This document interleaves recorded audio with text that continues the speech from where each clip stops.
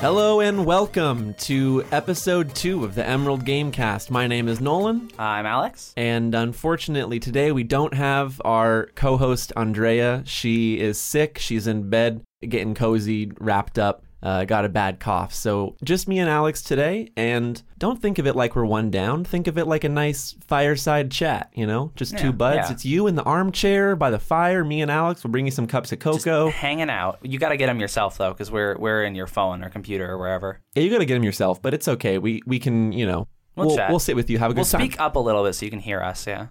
Yeah, you're really far away. We need to hear your input, too. Yes, yeah. So like we mentioned, Andrea is at home resting up. She's very sick. But unlike Andrea, the news never rests. The journalism never sleeps, my friends. No, so we have very important journalistic topics to talk about, like video games. Like, for example, should we go into releases? Yeah, we have some really important video games. Some objectionable video games. Oh boy, that was good. Thank you. That was good. Yeah. Phoenix Wright Ace Attorney Trilogy for the Nintendo Switch. So full disclosure, these games came out in 2009? Is that right? I'm not 100% sure on the year of the originals. Okay, but this is a re-release of the original 3 Phoenix Wright Ace Attorney games in which you play as an up-and-coming lawyer, as the name implies. It's kind of a visual novel, I suppose. Yeah, a little bit. It's. Have you played the originals? Yeah, actually, I actually bought this game for my Switch and have been playing it over the last few days. Tell me what you think of it. I've only played the DS version, so my impressions are a bit outdated. What do you think? Well, I was just going to say that I have never played this game before, and this is a game that a lot of people I know have been really, really passionate about, big fans of, and I see why. It is so much, every character is so endearing. Nothing makes you feel smarter than when you finally get that aha moment in a case. And the other lawyer just like crumples back in defeat because you found the flaw in his plan. It's super satisfying. So it holds up. Oh, it absolutely holds up. Yeah. Do you feel like visual novels are often the center of the debate about like what is a game? And I know Phoenix Wright has some more gamey elements, but do you feel that it flows well even when you're just reading the dialogue boxes? Oh, absolutely. Yeah. I really like how everything's set up into very distinct chapters. It almost makes it feel like some sort of serialized TV show or something. So you'll have a different case for each chapter.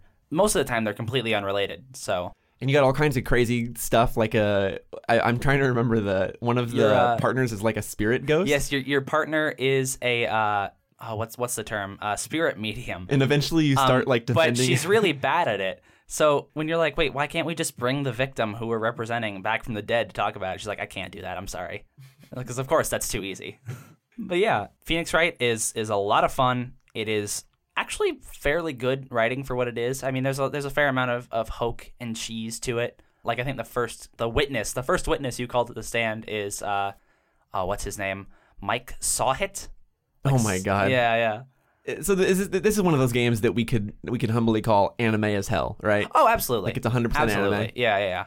Have you seen? But it has like a weird Americanized like court system too. I don't know that I think it does though, because the court system in Phoenix Wright is guilty until proven innocent, isn't it? I suppose, yeah. They also have this weird moment where like, oh, thanks to the incident 4 years ago, which we don't hear about, cases aren't allowed to last longer than 3 days. Oh my God. So you get to interview all of your witnesses, and then you get to go collect evidence, and then it's trial time. Yeah, so I'm no expert, but my limited knowledge of the Japanese legal system is part of it is that in Japan, usually when you're charged with a crime, there is a really high conviction rate, like in the upper 90s, because typically cases often don't make it to court unless it's kind of a sure shot. Interesting. So I don't know if this is a reach or if Phoenix Wright is a little bit too anime as hell to be doing this, but when I first played it, thought that it may have been a light criticism of that, like all of these people are guilty unless this amazing defense lawyer can pull them out. But, you know, it's not like it's some like deep social commentary. It's just it's a guy with cool hair yelling objection. You know, you might have a point because the Phoenix's whole thing is that he's up and coming. He is an assistant to a famous lawyer. Yeah, and he's kind of like he's like outside the system, right? Mm-hmm. It's like an established group of old hat lawyers, and he's come in and they're all this dumb kid, this fresh new kid on the block about to show the lawyering world what's up. Oh man. But it's a lot of charm. I would say now is one of the best times to play it because you have it Well, it's been out on iOS and Android for a while, so you can play it on your phone if you really want to. Yeah, it's good on the phone too. Is it? Yeah, that's where I first I played it on an emulator. You know what? It wasn't an emulator. It was back in my crime years, early high school, when I didn't have a credit card, so I got like a pirated APK or something. You're gonna admit that on air? That's evidence that can be used against you in court. What are you gonna do, Nintendo? Arrest me? I have a good lawyer. His name is Alex McKnight. Objection. He's been trained. Objection. Capcom published this game. It's on the Switch. Okay. Sorry. Yeah. That's. I have to put away my gamer cred card now for getting that one wrong. Yep. You fool. Let's talk about the next game out of Japan, because everything coming out this week's out of Japan. This is we're in the golden era. Especially if you're a big fan of the Earth Defense Force games, EDF games, or if you don't know what the Earth Defense Force games, apparently this is the best time to get involved. Because this is supposed to be the most Western-oriented in the series. Earth Defense Force Iron Rain.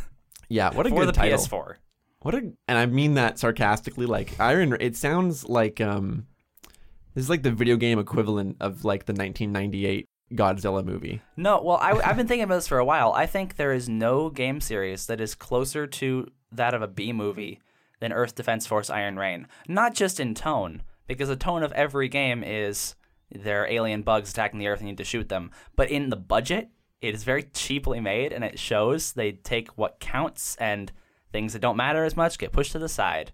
Okay, full disclosure though, have you been able to play this game yet? Not this game. Okay. Not this game. I've played them in the past, but this. Oh, you have? You played an EDF game before? Yes, yeah. I have not. I played through a bunch of and it feels very weird and clunky, but there's just so much charm, and they really care about what they're doing. That adds to it a lot.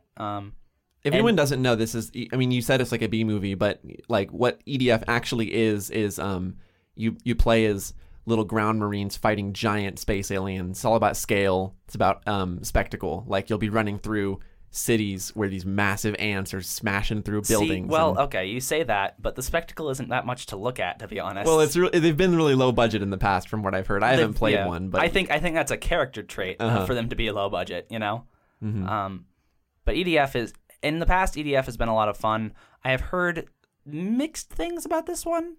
And a lot of people are criticizing that they're trying to appeal to a Western audience because a lot of the people like the sort of hokey Japanese kaiju aspect of it. Yeah, and I'm very curious to play it. This is going to be one of those ones that I grab, I think, out of the bargain bin in a few months. Oh, that won't take long. It's an EDF game. I know, but what I want to know is if this is supposed to be the Westernized version of EDF, and for clarity, it's actually still made in Japan by a developer called Yuke's, I believe. And maybe I couldn't tell you for sure. It is it's one of the few EDF games that is not made by the mainline team, but they're trying to do sort of like an emulation of what mainline games do. But in all the mainline games, I can slap an anime girl on my tank, and I want to know if I can do that in this one. If it's supposed to be Westernized, if they get rid of the anime girl stickers, I don't know if I'm there for it anymore. Well, I think they're big. The cover looks like just generic shooter, so I feel like holiday season comes around, befuddled mom rolls into a GameStop and is like, "Is that the shooter game Billy wanted? Sure, this is cheap. It's like $15." Because the title is like, it sounds like something you'd see in a parody movie. It sounds like Space fake. Marine Alien War Game 5. Yeah. Super Colonial Marines Return 10. of the ant monsters. They're always bugs, by the way. They're always bugs. The bugs are a feature. Yeah.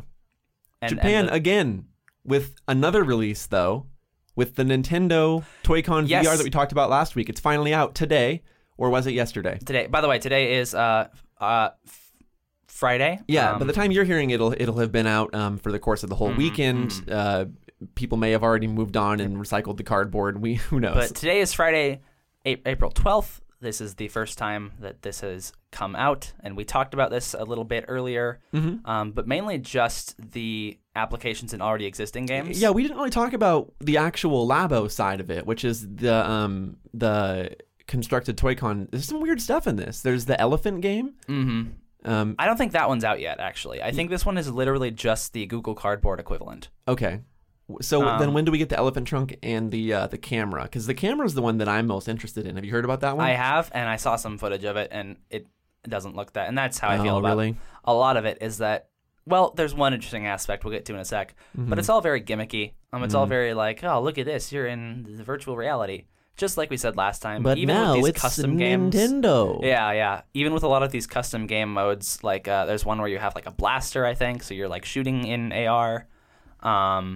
What else? There's the camera game that Nolan mentioned where you have a giant cardboard camera. You have to click the top and zoom in and out by turning this little cardboard thing that you constructed Which yourself. sounds awesome because that's the framework to make like a VR Pokemon Snap equivalent where you can do sort of like a virtual scavenger don't hunt say with that. a camera. No, that's just gonna make me sad. I know they're not going to do it, but I'm not even talking about putting Pokemon in. I'm just saying that game framework could attach, or not, what am I saying, attach? Where did that word even come from? It could scratch the same itch as a Pokemon Snap, you know? Except it doesn't, because you're just taking pictures of fish. I know, that's why I'm saying I wish it could. Like, Right, it's such a yeah. great place for it. And what I'm always worried about with Nintendo is them making these great opportunities and doing nothing with them, like their online system, like their app, like their lack of virtual console on the Switch. There's a lot of things that Nintendo could easily implement that they don't because they're Nintendo. With Labo VR in particular, there's nothing more damning to me than the fact that they didn't have a special. Nintendo is really well known for their directs, which are like these little theatrical advertisements, basically. When this was announced, I want to say like in this winter, I think it was, they just threw it on their Twitter. It was more recently than that. It was like, we could have to fact check this, but Sure. I think it was like maybe a month ago at max. Yeah, but regardless of when it came out, they just announced it on their Twitter, and that was it. They're just like, this really cool thing is coming. So that made me think it's not that cool after all. It was really weird because Nintendo typically, they'll give direct space even to just an indie lineup. So Oh, yeah. not giving a first-party Labo extension a direct, to me, it did feel like a vote of no confidence. That's what I was going to say. It feels like they didn't think that this was going to succeed. Which I'm curious if it will. I mean, we're on day one. Nintendo is But I mean, if you were to talk to somebody who doesn't follow video games as well and say like, hey, the Nintendo Switch has VR, that'd be really exciting for a lot of people, I think. Yeah, but I also think it might lead to disappointment though. And Switch is not, in my opinion, I haven't played it. Who knows? It could blow my mind, but I just don't feel like the Switch is suited to VR in terms of its power as a console and in terms of the like play space for it. It just seems like it's a very limited platform for that kind of play. I'm glad to see Nintendo taking risks, but VR right now needs to move forward in both fidelity and affordability. Oh, yeah. And they're going for affordability at the complete sacrifice of fidelity, which is going to limit what they can do with it. But that's a good start. Most people probably just picked up a Google Cardboard for $5 to their local Best Buy, It's a good start, but if you look at the kind of games or experiences that are available on something like Google Cardboard or something like even Samsung Gear VR, which phones are, first of all, can go up to 4K if you have a powerful enough system. Sure. And even low-end phones are typically at least 1080p, which is already an advantage over the Switch. If you look at what's available on those mobile platforms, none of those experiences are particularly engaging for any long period of time. They're almost all gimmick level. And I just don't know, unless Nintendo has some magic up their sleeve, what they can do to really capture this market beyond what Labo did, which is show up and be really fun to build and then end up in people's recycling Sure, bins, yeah. But unfortunately. in the thing that I alluded to earlier, in terms of it being really fun to build, one thing that they haven't advertised at all, and I'm shocked about because this seems really cool, there's a custom game mode. Whoa, I didn't even know about that. Yes, exactly. So the idea is you can build your own levels and play them in VR. You get a bunch of basic polygons, can place them around a 3D space, and do whatever you want with them. Whoa. I saw people make a pinball machine. There was one where it was like a little rat maze type thing. Damn. And apparently there's a lot of options with this. So that seems really interesting. I'm very curious. I to be honest, I don't trust it because they haven't advertised it very well. So I wonder what the catch is. Yeah. Well, the rumor was there was supposed to be a Nintendo Direct yesterday. Well, that was That was a didn't rumor. happen. I know, but I'm just saying it would have been a good time, Nintendo. That's true. Day before release. I mean, we should be getting a Direct sometime within the month because they promised us Joker from Persona 4 information for Smash Bros. Yeah. Oh my God, I'm so excited. Yeah, we'll definitely have to talk about that when I've been a little off the wagon with Smash Ultimate lately, but when you drop my guy Joker in there. And for clarity, we're not talking about the Batman guy. No, we're this talking is from about the anime. This Joker. is from cult classic turned international success Persona 5. Oh yeah. Cult classic. I suppose. Yeah. Oh, it's absolutely a cult classic. Are you kidding me? Let's talk about a sad news story as we move into news, which is speaking of presentations we won't get to talk about on the show. Oh yeah. This is fun. You guys might remember way back when at E3 that EA took a microphone and put it into a producer's face in the audience who nobody knew. I mean, I'm sure he's known within the industry, but to the audience, me and Alex watching, it just looked like some guy sitting in the front row. And yeah. And they were like, "What's going on at Respawn?" And he's like, "We're making a Star Wars game." And they didn't have a title. I hope they find Star Piece one day. They didn't have a picture or anything. But now it's real. Tomorrow, April 13th at 1:30 Central Time, EA is holding a event at Star Wars Celebration. They're going to be showing off finally footage of this mystical Star Wars game. So when you're listening to this, you'll have already seen it, and it'll been out for a couple days. Yeah. But it's called Star Wars Jedi Fallen Order. It's being made by Respawn and helmed by, I believe, the previous head of or previous director of God of War. Oh, I don't know about that. I remember hearing that. Anyways, keep going though. Yeah. It's going to be entirely single player focused, which is unprecedented and surprising, especially coming from EA. And also, and moreover, coming from Respawn, which is a developer who previously has made multiplayer only games. Yes, these are the guys behind Titanfall and the recent hit Apex Legends. And I think making a Star Wars game that is single player only and focuses on lightsaber battles and being a Jedi is the one direction that series needs to move. Franchise needs to move in. And I am torn because I really like Respawn's games. I have not played Titanfall 2, which is the one time that they exercised their ability to create a single player campaign. I heard it was good. I also heard that. I'm a little curious if they'll be able to pull it off again. Well, this is why I took note of that. It was and maybe I'm completely in the wrong here, but a former director of God of War is because the idea of it being an action game helmed by someone who understands action games seems exciting.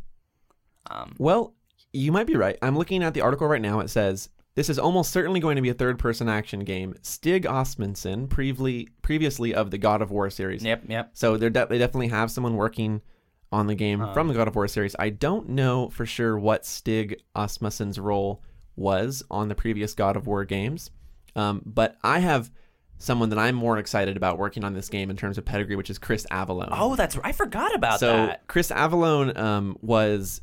He worked on Knights of the Old Republic 2. Another cult classic Star Wars RPG. If you don't know him, I think Chris Avallone's... he was with BioWare for a while, is that right? No, he was with Obsidian and Black Isle. Okay. His legacy in the industry is single-player, story-driven RPGs. He's one of the best world-building and character writers... Incredibly well-crafted stories. In the business, yeah. He also, in a weird one, he's working on... Dying Light 2. Yeah, as well. That's right. I forgot about that. So that gives me a lot of hope and for this game in terms of like storytelling. I think Chris Avellone is probably the most capable hands to put this in. And I really want to see someone make a Star Wars story that doesn't ride so closely on the coattails of the current franchise canon. And I think that Respawn is well equipped to do that. It may be in the same vein that 1313 would have struck if that game wasn't canceled and reworked by the way, into Star a Wars, multiplayer only something. Who even knows what that is? Star Wars 1313 was a Boba Fett. You played as Boba Fett, and it was like a single player adventure. And this was it got canceled. Basically, it's a Star Wars game. Was it specifically Boba Fett? I thought it was just someone going into the hole on Coruscant. No, it was Boba Fett. Okay, it was like Boba Fett before it became Boba Fett. Oh my god, Boba. You should go watch the Star Wars 1313 gameplay reveal, and then get really sad because it's never coming out. The woman who Amy Hennig, who worked on the Uncharted series, she did sort of gameplay direction for those. She was going to be part of that game's production. That makes sense. Oh my god, a Star Wars style Uncharted style adventure. It's would have been the perfect game. I am really, I think one of the press most... F for Star Wars 1313. Yeah, F to pay respects. FFF. One of the most interesting things about this, though, I think, especially after the news from BioWare, we touched on this last week, but Jason Schreier himself actually came out and confirmed they are not using the apparently horrible Frostbite engine. Yeah, which is strange to me because this game's been in development for a while. So I'm curious why they would have chosen the Unreal Engine. Yeah, how long have they known about the Frostbite issues? Was this something there's no way to know if this choice was based off of the issues in Frostbite. There could be any number of reasons why EA would elect to use Unreal. And Unreal is a very, it's a very well-trodden, tried and true engine, so I can understand there being a reason why they would have picked it. But I would like to know what it is regardless. No, absolutely. And it does make me a little bit more confident in terms of like how well this game is going to be put together. Oh yeah, I think we need a good Star Wars game because we've had far too many flops with the Battlefront series, and a lot of people are regretting that EA has the exclusive license to make anything Star Wars related. Yeah, so this is going to come on the heels of EA letting Respawn go wild with Apex Legends. So we're kind of in a weird moment where EA has been getting a little bit of good rep because of taking their hands slightly off of Respawn for a game that succeeded in Apex Legends. And considering this is once again Respawn and EA, I am worried about the EA influence. I'm not as worried as I would have been like 6 months ago, especially considering that Respawn now has some leverage. They can go to EA and say, look, Apex Legends succeeded for us, let us try our thing again, and we won't let you down. As opposed to like BioWare, which EA will probably never give those budgets to ever again. Maybe Jinx. Dragon Age 4, but even then, who knows what Dragon that Age game... 4 is probably never coming out. Jason Schreier, get on that. Yeah. Dragon Age 4, I want to read your article. But yeah, so Star Wars Jedi Fallen Order, it should be out by the time you're listening to it. Hopefully you enjoy our speculation. Maybe we'll be right. Who knows? It'd be fun to listen to this afterwards and like we're just totally wrong. Who knows? Hideo Kojima walks out on stage and he's like, I'm back, and he's the director of this game. It's going to be wild. Crazy. Forbes called Elder Scrolls Blades a game that is out. You can play it right now. Is it? Is that confirmed? There's an early access thing. Okay, it is not available for everyone. I believe if you have a Bethesda.net account, you can use it to access some in-progress form of this game. And it has been successful. They have already made $500,000 in like less than a week of release, which is, small potatoes for a company like Bethesda. But for a niche game, it's not niche. It is niche as of now because it is not open to wide release. But I don't know. Do you have a Bethesda account? I have a Bethesda account. I probably do. I don't know if I know the password to it. I'm sure it's out there. I probably have an account to most of these. Ubisoft, Uplay, Bethesda. Doesn't matter. There's so many of them. It's hard to keep track of. But what about this Elder Scrolls Blades, this mobile game set in the Skyrim universe, basically? Okay, so Forbes released a article called, quote, Elder Scrolls Blades is a glimpse into the potential dystopian future of AAA games. God, that's dramatic.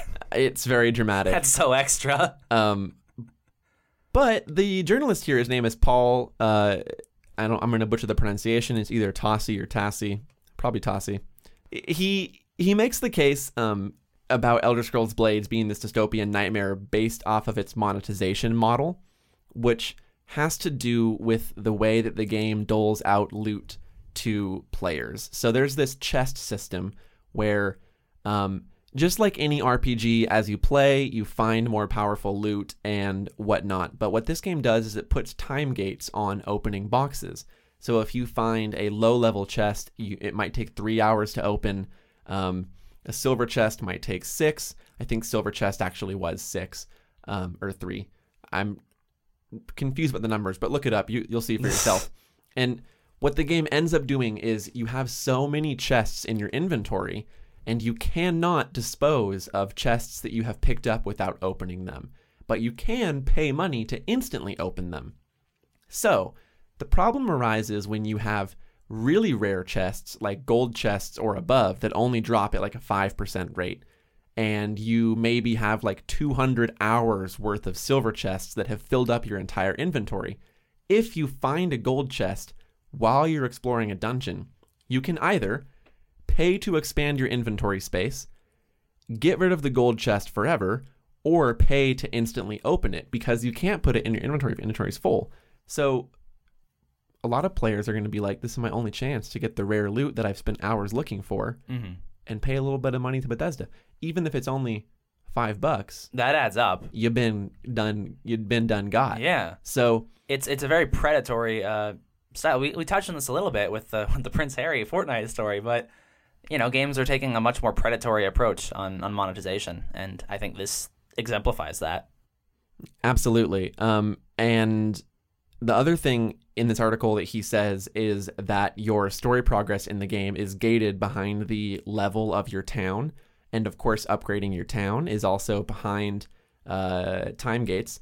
So he talks about an instance in the article where he is stuck because the houses that he needs to build take like 12 plus hours to build, and he can't go back in the dungeon. There's no missions available to go back to, a lot of crap where Bethesda is basically saying like, hey, you don't got to give us money, but if you give us money, you can keep playing the game. And it's not as though these sorts of tactics are unprecedented, but I believe this journalist is making the case that this may be one of the most egregious examples of this to date. I think this game is really interesting too because it's riding off the coattails of not really a revival. It's always been there, but people really love Skyrim. Like still, people are still buying new copies of Skyrim. And this game uses a bunch of assets from Skyrim. It kind of changes the Skyrim logo a little bit. I feel like if you were to maybe just pick a person off the street, there wouldn't be a super high chance that they would. And that's not a bad thing. I'm not trying to gatekeep or anything. But they might not know that this is part of a larger game series, So advertising it as like a Skyrim follow-up or like Skyrim for phones. Yeah, and they're absolutely playing this. The marketing of this game is absolutely playing into like, if you're a Bethesda fan, this is for you. Yeah, Bethesda has a lot of power and precedence in the fact that they they make games that a lot of people really, really like. Yeah, and they're good at marketing them, and they have the money. Like, we talked about this. PAX, the Penny Arcade Expo in Seattle, they have an entire convention hall. Bethesda decided to go do their own thing. They just bought out the Hard Rock for a day. I know, I love that. And Bethesda did have a conference at E3 the past couple of years, but the idea that they didn't have a booth on the PAX main floor is really funny to me. No, they don't need it. The people that were lined up to go see Bethesda's games, it was around the block. We were there in one portion of the line. We were there for maybe 2 to 3 hours waiting in line. And they had a full mascot costumed Volt Boy going up and down the line, and people were losing their damn minds at this guy. By the way, this was before Fallout 76 came out. Things are a bit different now. Yeah. Bethesda may have lost some good faith in the community. I think that if they were to come out on stage and be like, hey, Elder Scrolls 6, that people would kind of just forget for at least a few minutes. And they're really good at doing that in terms of just like, Todd Howard is just such a charming man that he could come on stage and be like, hey guys, so Fallout 76 kind of sucked ass, and I'd be like, yes, Todd, please tell me what's next Todd. right now. Like we love you, Todd. I love you, Todd. I'll forgive you for all your sins. Tell me your silver-tongued lies, Todd. If Todd, if you want to be on the podcast, my guy, Todd, please email Nolan Good at dailyemerald.com. And Good at Daily Emerald. Yeah, come on, man, get on that. In other news, you can finally change your PSN ID. Kind of. A little bit. A little bit. So this is a weird remnant of the PS3 era. So your PlayStation Network ID is basically your name that you use for anything online on PlayStation. For context, this is not like this is the kind of story that sounds innocuous because being able to change your username on PlayStation sounds just like kind of a small update. But people have been angrily asking to do this for like the better part of a decade. No, yeah. The fact that it's so tied up in the asinine architecture of the PS3 made it pretty much impossible to be able to change your username. Yeah, so on the Xbox 360, you could change your username if you paid like 800 Microsoft points, which was about $10. Oh, okay. Yeah. And PlayStation didn't do that, and I think at that time they just assumed they would never have to. Yeah. So they actually wrote a lot of their code and architecture to rely on your username in order to function. So you can change your name, but Now, after what, like 12 years, maybe? Yeah, it's something ridiculous. But like, should we read the list of things? There's a frequently asked questions page on the PS blog that I think is hysterical. Yes. Please tell me the perks of changing your PlayStation ID, Nolan. Clearly, someone at the office is like, Shuhei Yoshida, my guy. Greg Miller has been coming on his podcast every goddamn Friday and devoting a whole segment to telling us to make this feature happen. And people are like literally in the streets throwing tomatoes at the windows and crap. We got to do this right now. And they're like, no, we didn't finish creating the feature, but they just rolled it out anyways. Yeah, they literally could not do this. It's not possible. And the fans are like, no, make it happen. Make it happen. So they made it happen. I deserve this because I'm a hashtag gamer. So PlayStation blog, frequently asked questions. What kind of issues could I potentially run into? Tell me. Below are some of the issues you may encounter. We expect major issues to occur only in a small number of games. By the way, they say that, but earlier up in the FAQ, they say that if the game came out before April 1st, 2018, we can't promise it'll work. So that's literally most games. It's the grand majority of video games. There's a very small number of games that did not come out. Anyways, here's a list of perks. Yeah. Problems. My bad. 1. Your previous online ID may remain visible to you and other players in some areas. Not that bad. You may lose progress within games, including save data, leaderboard data, and progress towards trophies. Part of your game and applications may not function properly, both online and offline. You may lose access to content, including paid-for content that you may have acquired, including content like add-ons and virtual currency. So literally, you should never money. do that. You should never do this. He's like just got like a bottle of brand, or no, it's not brandy. It's got to be some like sake rice wine. Yeah. He's in there like just slamming it down, and he's like, "Please, just make them stop screaming." Greg Miller, I'm done listening to you. They go into their weird jumble of wires that is like the online architecture, and are like, well, let's just like move some things around, I guess. Maybe it'll work. I don't know. Actually, the entire story of the PS3 architecture is just really funny to me. Like, I remember Gabe Newell coming out around the release of the PS3 and basically saying, why did they make this way? Nobody can develop games for this. Nobody was able to port games. It turned out to be fine. I mean, over time, people got better at it, but there was a lot of hiccups. Like when Skyrim first came on PS3, it constantly crashed. There was things like the Bayonetta port that was just like almost unplayable. Lots of problems with early PS3. And there was the stuff with Red Dead Redemption also, where like porting it was particularly difficult. So Sony was doing some weird stuff in the 7th gen. I don't know what was going on over there. But that being said, you can now change your ID with only a few really want to. Potential problems. There was also stuff that I heard about just like not being able to play certain online games at all. Even if you don't lose progress, it's just like certain games are like, wait, but our code says that your name is this, but your console says that it's this. Sorry. It's all tied into the name, which is weird and asinine, and I'm not sure why that's the case. Yeah, it's weird, but who knows? I'm not a programmer. I don't know what Sony's doing. Our resident programmer is out sick today. Maybe Sony also doesn't know what they're doing. Yeah, their resident programmer has been out sick for years. Yeah, their one resident programmer. It was back when like the 2013 outage happened. He was like, "I'm out. I can't do this anymore." Done. Another thing for context. Was it 2013? What year was it?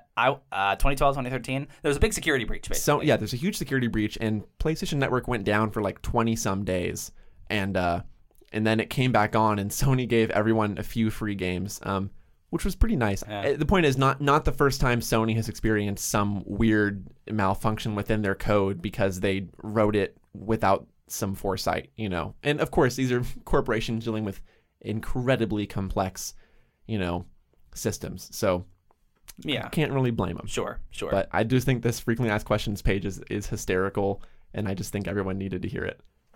All right, so last week I asked towards the end of the podcast for people to send in emails. What email was that, Nolan? If you do have a question you want us to talk about in episode 3, you can send us an email at ngood@dailyemerald.com, and we'll... That's ngood@dailyemerald.com, is that correct? Yeah, that's ngood@dailyemerald.com, yes. Okay.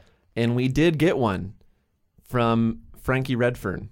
Oh, hi, Frankie. Maybe if you... I don't know if we can ask him if he wants the last name on, and we can cut it Just or say not. Frankie. But Just say Frankie. Frankie. All right. Frankie says, "Sup with it. I'm curious to hear all your takes on VR. When I was first introduced into the gaming sphere, many people discounted it as a gimmick. It was often compared to things like the motion controls of the Wii and the motion sensors of both the 360 and the PlayStation 3. But since then, it's continued to expand into homes with devices like the Rift, Vive, and the PSVR. In Sony's most recent presentation, PlayStation State of Play, the majority of the time was spent showing off VR games and games that supported VR elements. This spring, Oculus is slated to release the Oculus Quest, a VR headset that will not require any tethering to a PC whatsoever, which will retail at $400. That's kind of steep still, in my opinion. But without a PC, that's... Yeah. Yeah. It's of my opinion that VR will continue to get better and more accessible as time goes on, and that it is an important part of the games industry because of the potential creativity and innovation from developers. My question is this. Is VR the future of gaming, or is it really just an expensive fad that will be almost non-existent in 5 to 10 years? Or maybe somewhere in between. Thanks. I think the most important, or the most interesting thing about that is that my thoughts were the exact opposite. When VR first became like a big thing, I think people were expecting it to become the next wave of video games, right? They thought it was going to completely dominate. And now I think a lot of people have decided that it is too expensive and gimmicky and not really what they wanted.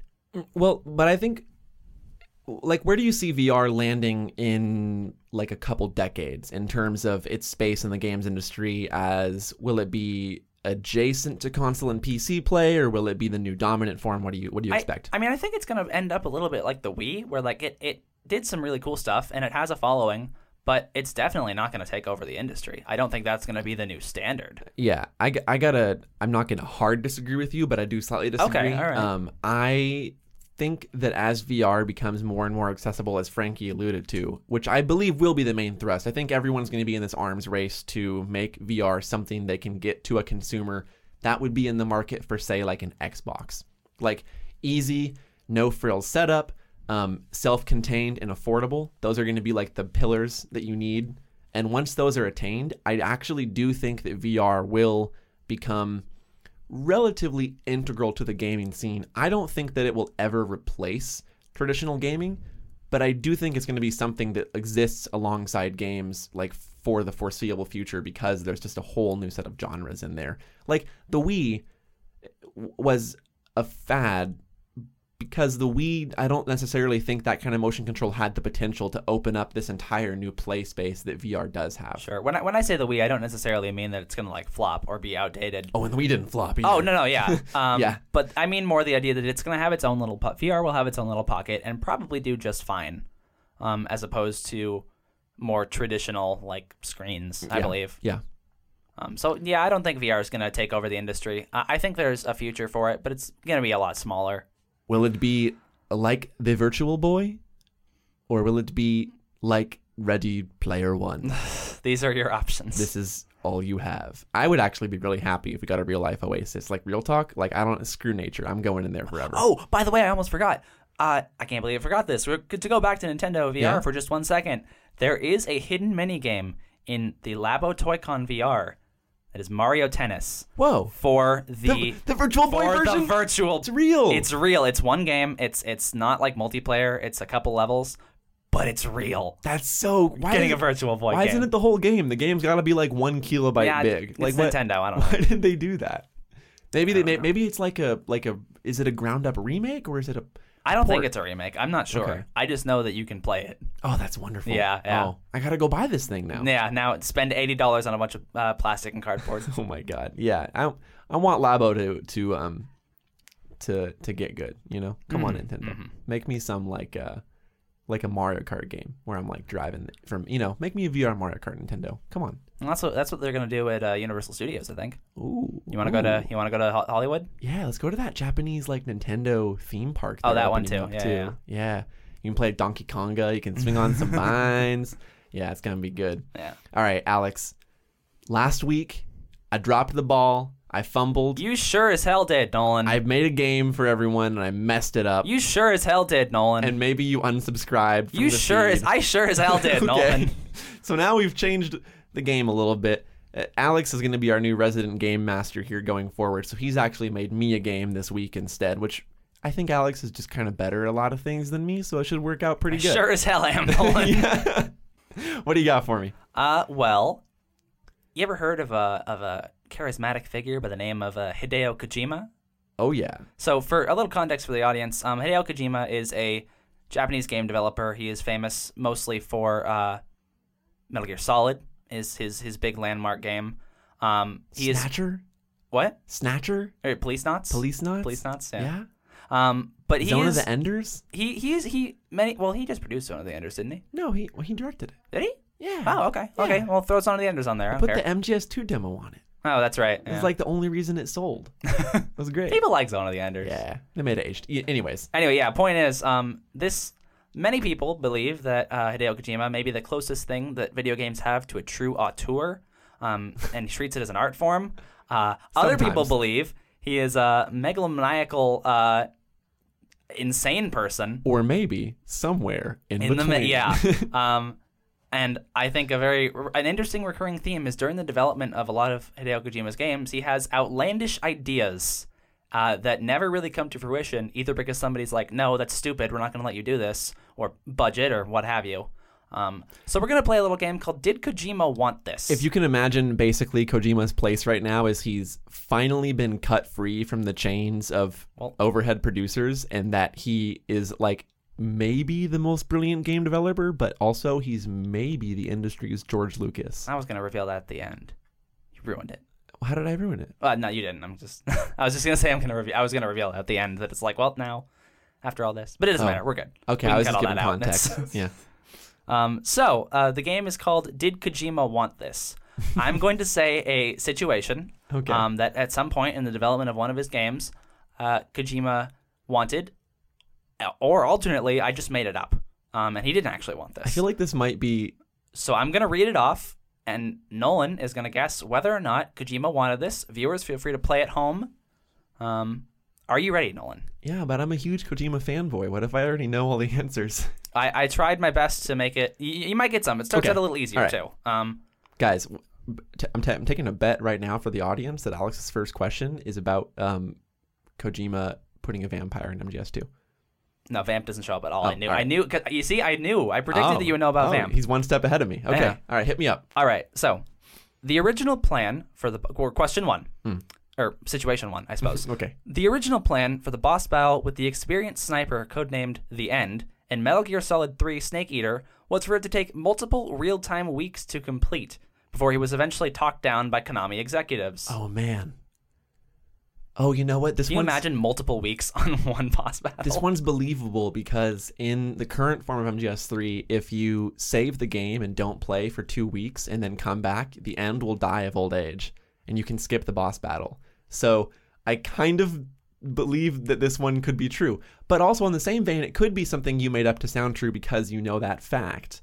What do you think it is, Nolan? I'm going to say that this one is false. Kojima did want this. What? Yes, this was the original plan for it to take several weeks in real time in a real life sniper battle. Oh Jesus! He to is talk to your George friends. Lucas. Yeah. Oh yeah. no, Kojima. All right. Next situation. Okay. In the original design document for Metal Gear Solid 2: Sons of Liberty, it was listed as being called Metal Gear Solid 3 in Roman numerals.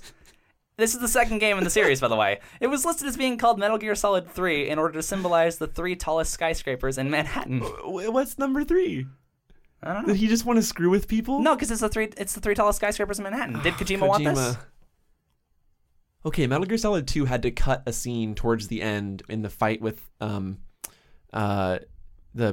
snake with the octopus arms. I can't remember his name. Solidus Yeah. snake. They had to cut part of the scene of his battle because 9/11 occurred. Oh, that's before right. the game released, and that involved a terrorist attack in Manhattan. Naming a game after skyscrapers in Manhattan in that time period. I could believe that if it was before 9/11 when he had the idea, which he probably did. But this one also sounds false to me. But now you're in my mind. You're in my head here. I'm going to say that this one is false again. Kojima did want this. What the heck? Yeah. Where are you getting all this info? I thought I knew. Oh my God. I did my homework, Nolan. Dude, this is whack. This is why I'm the game master now. Game Master Alex. Okay, Yeah, so you're 0 for 2 right now. I am a fake Kojima fan. Yeah. We're gonna gatekeep the hell out of you, I'm just Nolan, gonna on drop this the gaming ball at the end of podcast. every episode. No. Okay, so the ending of Metal Gear Solid 1 was heavily influenced by Kojima's first project at Konami, a 1986 platformer for the family entertainment MSX console called Penguin Adventure. What? In this game, the bad ending had the penguin princess dying from an incurable disease, while the good ending had her and the main character run away across the ice flats together. There's no way I've never heard of this Did game. Kojima want this? There's no way I've never... If I haven't heard of this game and it's real, I'm just going to commit seppuku and you can do the show by yourself from now on. You're making me sweat. I'm genuinely concerned right now. I have never seen you like this. Oh my god. I think that this one... I thought his first game was Snatcher or Police Knots. Well, okay, to be clear, this is the first game he was involved with. Okay, so he didn't... Okay, maybe there's something I haven't heard because I don't know about his history before being a director. Man, okay, this is like one of those tests where you keep saying C and like you get some right. Like if I say false again, I just might get it right just by virtue of, you know. It's up to you to decide. Did Kojima want this? Literally one of the few pieces of feedback we got in the last episode was someone saying I dropped the ball at the end. I'm going to be that guy. But I'm going to... You're the host! But I'm going to say false. Don't you dare say Kojima... You say false. I say false. Kojima wanted this. No! This is a real game. And only Okay. only the ending was influenced in the sense that the bad ending had the character die, good ending had them run away across the ice together. How the fuck have I not heard of Kojima's Penguin Adventure? Because he was just an advisor on it. It was the first game he worked on in How his old like was he? early. I don't remember. He was young. This is 19. God. This is 1986. So this is like well before Metal Gear for the MSX. Wow, this is crazy. Okay, all right. I'm ready for whatever you're gonna throw All at right, me okay. next. I gotta get one of these right. Come on. In mid-development of Metal Gear Solid 3, Snake Eater, a mission was planned to pay homage to the sequence in Metal Gear Solid 1 where a rat would pick up a key item, leaving the player to hunt it down. However, in the game, there was a chance that a boa constrictor would eat the rat, meaning the player had to kill and eat the boa constrictor in order to get the item, but to wait for the snake to be digested and to pass through their system. Did Kojima want this? Absolutely. This completely fits into what MGS3 is about. But I feel like I'm just I'm getting everything wrong. So I'm gonna say true, but I'm not confident in that. Well, yeah, you still have time. Well, Do what you're confident in. but I'm saying okay. I'm more confident in true than I am in false. Kojima did not want this. I made that up. I That one's made up. Yeah, that one's not I real. gotta go against every instinct in my body is wrong. There was a mouse that took, or a rat that took a key card in MGS1, but at no point in 3 was there any sort of snake. You're good. You're Snake really pooping. good at this. Thank you. This is. Um, I'm humiliated. okay, next question. We touched on this before, actually. Another landmark Kojima project was the Japanese exclusive science fiction crime thriller Police Knots. Okay. For the PC 9821 home console. The game was criticized for its rampant sexist themes that seemed wildly out of place in-game, but many authors and critics believe this was the residual effect of the Japanese PC market being flooded with porn games at the time of its release, And today. in which Kojima had hoped to disguise his game. Did Kojima want this? Well, I do know that the PC visual novels of the time, even the ones that were not strictly pornographic, were very adult in nature and still had nudity. So this is pretty dang believable. And considering Kojima's kind of meta play where he creates expectations and then plays with them, I could totally be him like, I'm going to get the hentais and then give them a hard-boiled sci-fi story. Mm-hmm. And then like push his RF ray glasses. Yeah. Up Definitely on not his head. because he's a dirty old pervert or anything. No. I just feel like whatever I'm going to say is going to be wrong. Well, you better come up with something fast. We're running out of time. I'm going to say false. Don't you dare say Kojima Kojima wanted did this. No, don't you dare. Kojima wanted this. He wanted to try to infiltrate the Japanese hentai market by putting nudity in his sci-fi adventure game. All right, guys. I said I would commit seppuku if I got them wrong. You got two more. Oh, I have two more? You've Okay. got two more. All right. But right now you are 0 for whatever number we're on right now. That was like 5. Yeah. Oh my God. This is bad. Okay. Next question. Or next scenario. The GameCube remake of the first Metal Gear Solid game, dubbed The Twin Snakes, was developed by Studio Silicon Knights under the guidance of Kojima and Super Mario creator Shigeru Miyamoto. The Japanese special version of the game came with a bonus disc, originally planned to have a secret non-canon bonus mission, in which Snake would be tasked with taking down a bright green monitor lizard with a red saddle on its back, with a call from Colonel Campbell stating that this was Yoshi. The idea was almost immediately shot down by Miyamoto. Did Kojima want this? Oh no. There were Yoshis in the MGS3 3DS port. He got them in eventually. Yeah. This one sounds just fake enough to probably be true. Is that your final answer? Kojima did want this. Kojima didn't want this. I made it up. Okay, you got your last. I mean, you've already lost, but you got one more left. You got one chance to redeem yourself here. I wonder if Andy would have gotten these right. I don't know. I did have them with her in mind. Rest in peace, Andy. Audience, if you got these right, please email us and let us know. I need to feel my shame. Okay, last question. In Metal Gear Solid 2: Sons of Liberty, the player character goes through a submersible mobile fortress with areas codenamed after the digestive tract, including the stomach, parts of the colon, and finally, the rectum.